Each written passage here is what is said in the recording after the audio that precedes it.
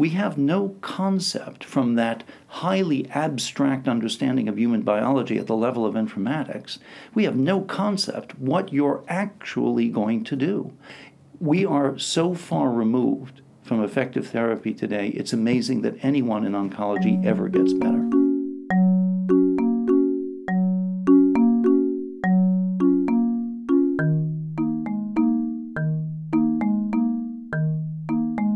Hi there， 欢迎收听超大北美式，我是咱们节目永恒的唯一的主播尔大夫。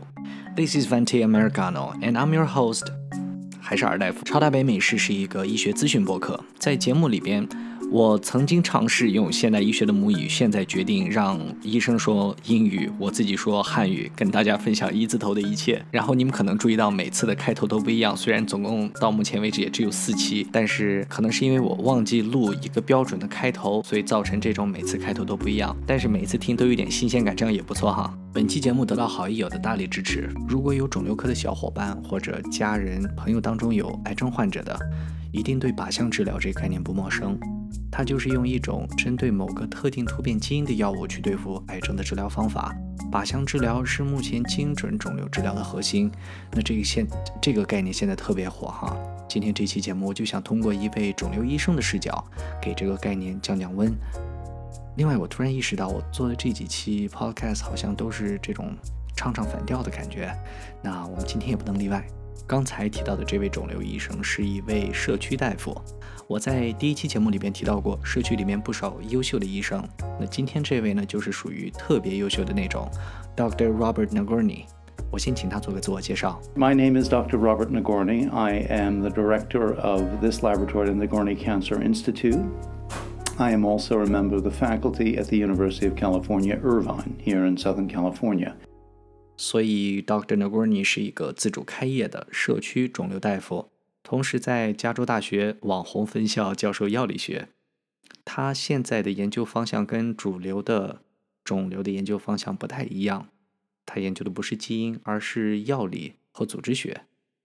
OK， 你是个肿瘤医生，你会说英语挺了不起的，然后你研究药理和组织学，那因为我听不懂，所以听起来也挺了不起的，但是好像离优秀还差那么一点儿。那具体优秀在哪儿呢？我们继续。With cisplatin and gemcitabine, that regimen was invented in this room for ovarian cancer. It is used all over the world as a salvage regimen. We were the first to discover chlorodeoxyadenosine in hairy cell. It's the curative therapy used all over the world today. We were the first to combine adenine derivatives with alkylators. Cytoxin plus fludarabine became the most widely used treatment for advanced CLL and low-grade lymphoma in the world. All of those discoveries were discovered here. A combination of platinum and gemcitabine was discovered by me. The first person to ever receive that combination for ovarian cancer sat in that chair 22 years ago. 好了，听他吹完牛，我总结一下，大概意思就是说，目前有一些类型的肿瘤，白血病正在使用的常规疗法就是他提出来的，很牛哈。今天节目的第一节，我们讲一下肿瘤治疗一段历史。打从现代医学跟癌症打交道开始，我们就认为癌症是癌细胞无节制生长的结果。那很自然的研究方向就集中在如何抑制细胞生长。我们把过去150年间所有关于肿瘤治疗的文献拿出来排坐，会发现我们这治疗的目的不外乎骚扰 DNA， 不让癌细胞顺利的完成细胞分裂。不管是药物也好，放疗也好，任何形式的治疗都是基于肿瘤是无节制的生长这个概念。我们的目的就是一个，我不让你茁壮成长。那我们的收获呢？If we look at the history of cancer medicine, we can see that that concept has been an abject failure. We are so far removed from effective therapy today, it's amazing that anyone in oncology ever gets better. 那Nagorny医生说的这句话有点让人心寒。抑制癌细胞生长这种做法并没有帮助我们战胜癌症。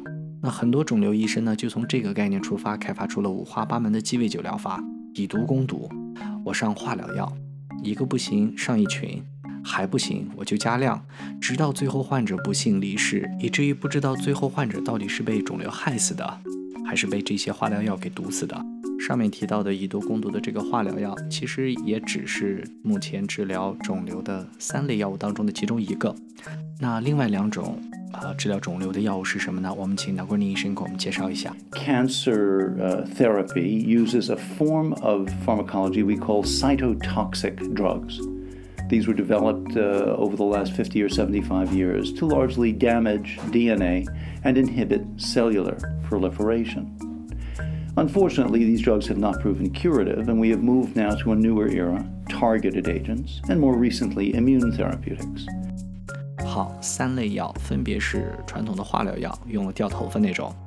然后随着分子生物学的发展，我们进入了靶向药时代，也就是今天我们讨论的重点。第3类就是目前特别火的免疫治疗。但是不论是哪一种治疗方法，哪怕是以精准著称的靶向药，它们都存在相同的问题。The problem with all of these fields is we have a tendency to treat all patients as if each person's outcome will be the same as the next. Individually, patients are distinctly different one to the next. When you treat a patient with a given drug, it may or may not have the desired effect. Nonetheless, it will almost certainly have the desired or undesired toxicity. 不论是甲乙丙丁，只要他们得的是同一种癌症，拥有同一种基因突变，生活在同一片蓝天下，那给他们使用的治疗方案就是完全一样的。还记得我们上期节目提到的2个概念吗？一个 NNT， 一个 NNH。即便是最有效的药物，也不可能在每个人身上都起效，但是它的副作用却有可能在很多人身上出现。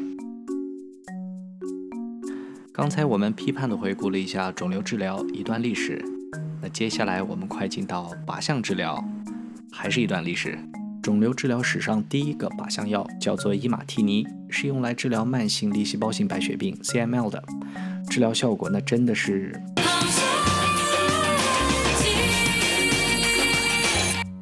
伊马替尼的问世可是让大家兴奋不已，因为这是人类第一次在对抗癌症的时候不再瞎折腾，而是有了目标。于是乎，按照科学发展的一贯模式，我们发现特例，研究并一般化。接下来，肿瘤这个领域几乎所有人的功夫都在找各种各样的基因突变，驱动肿瘤生长的，驱动肿瘤扩散的，帮助肿瘤逃逸免疫系统的，等等等等。随着研究的深入，越来越多的突变被发现。那有相应药物的突变就被称作了靶点，每个人的肿瘤靶点都不尽相同，于是这就有了个体化肿瘤治疗，或者说精准治疗这个概念。那精准治疗是很吸引人，没错，特别是媒体让它变得更神奇了，各种各样死马当死马医，用了靶向药置之死地而后生的故事传遍大街小巷，在老百姓的眼里，靶向药都成了大力丸，药到病除。那药厂又怎么能错过这场全民狂欢呢？针对乱七八糟靶点的乱七八糟药被开发出来，稀里糊涂的上了市，基因检测公司也抢着东风上市揽财。说实话，我刚开始接触这个概念的时候也是兴奋不已，因为我工作中接触的几位肿瘤医生都是精准治疗的推崇者、实践者，每次他们把生化里边的各种复杂的通路说的那是天花乱坠。那作为一个兴奋点比较奇怪的伪医生，我听到这些都是全程星星眼。我觉得这才是当代肿瘤医生应该有的职业方式，当然我现在依然这么认为，不过稍微有点不太一样了。在上期节目里边我提到一个概念 bioplausible 生物赞同，那我现在就用生物赞同来解释一下靶向治疗全民狂欢的这个现象。假设我的听众都有一定的生物基础，我们一起想一下。首先，普遍观点认为癌症就是癌细胞无节制的生长，讲得通。那我把一个驱动细胞生长的基因关掉，理论上这个细胞就不会再生长了，对不对？也说得通。那在实验室里实验发现也确实是这样，因此我们认为如果要治疗癌症，一定要抑制它的生长。这么一看，靶向药这个方向很对哈，看起来确实是未来的样子。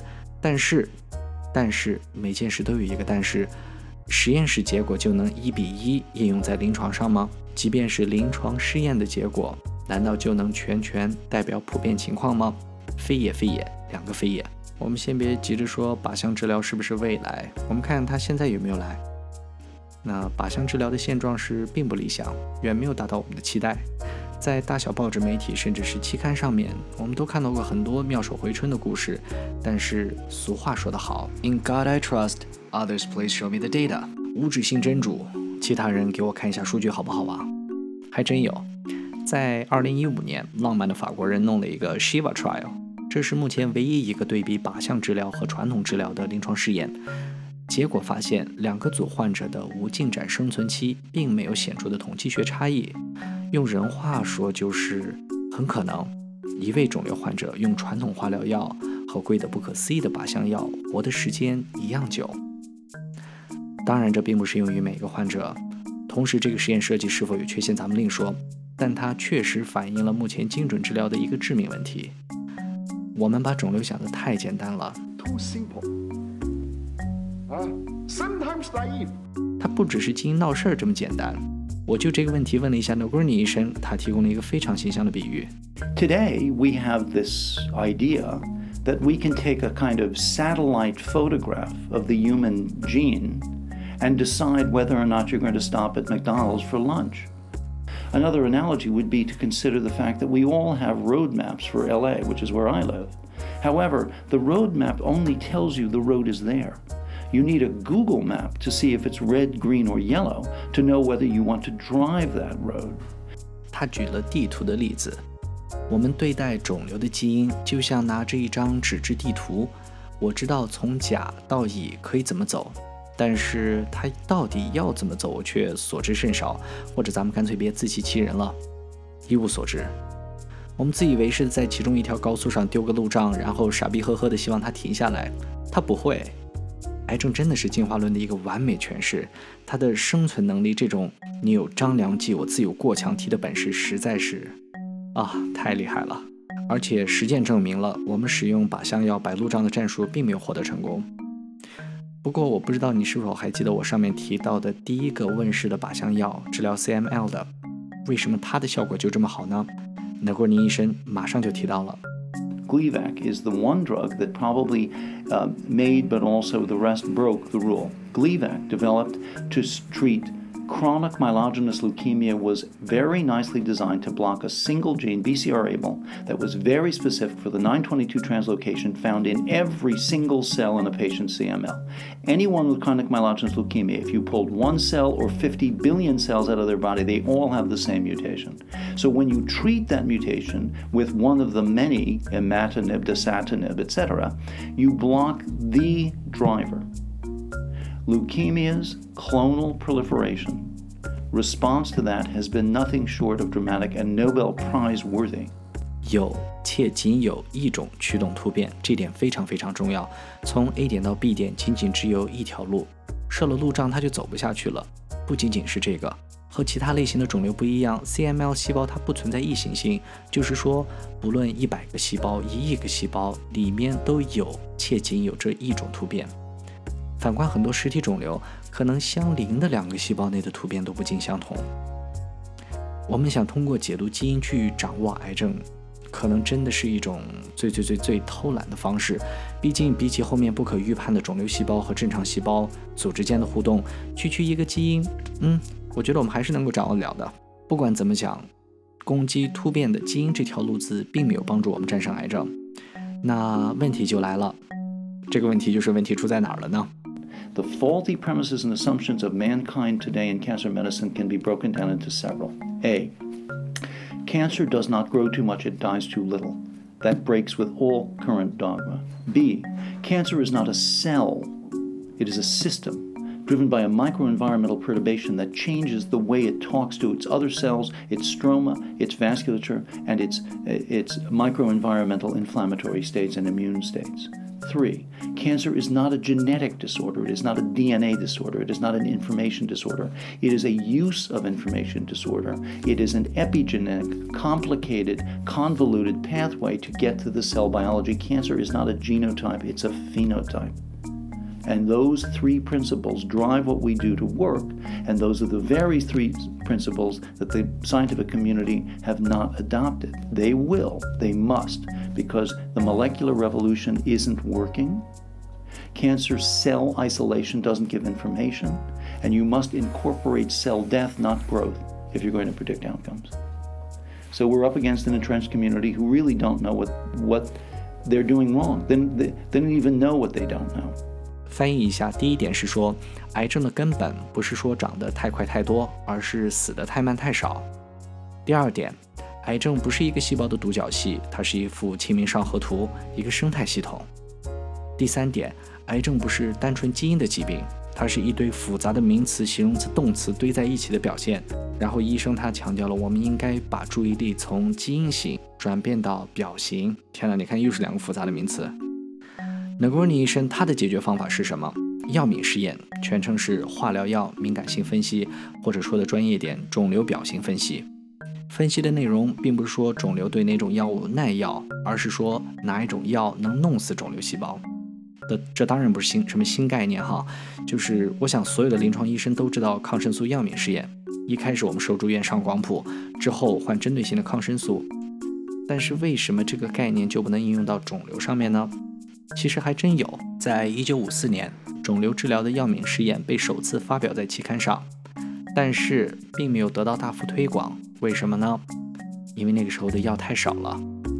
治疗肿瘤的药物真的是一个手指头就能数过来，不对，是一个手的手指头就能数过来，只有5种。那不管癌症对药物敏不敏感，那用来用去就这5种药，所以检查的价值并不大。到了70年代，多伦多的一位医生就提出来，那既然说肿瘤是细胞的异常生长，我们就抑制它的生长好了。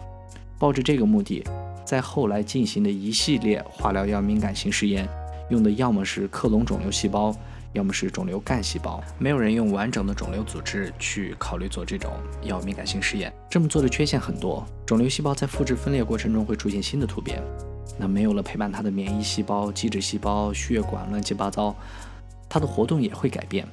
可以想象这种试验的结果都不太理想，预判化疗药的价值非常非常低。因此2004年美国临床癌症协会就发声了，我们不推荐使用这种检查方法。快近10年，现在 Nagorny 医生他用的可以称为是第2代化疗药敏感性分析，基本上解决了第1代存在的缺陷。但是同样存在一些缺陷，就是它在尽可能的去模拟肿瘤生长的内环境，只是因为是在体外做实验，所以要100%的模拟那个内环境，我觉得现在还差一点。其实现在有些大学研究机构已经认识到这些问题了，也在开始关注肿瘤细胞和宿主环境的互动，并在展开关于诱导肿瘤细胞死亡方面的研究。我还从侧面了解到，在哈佛大学的 Dana-Farber 肿瘤中心，他们有自己的这种项目，就是在开发诱导细胞死亡的这种临床试验。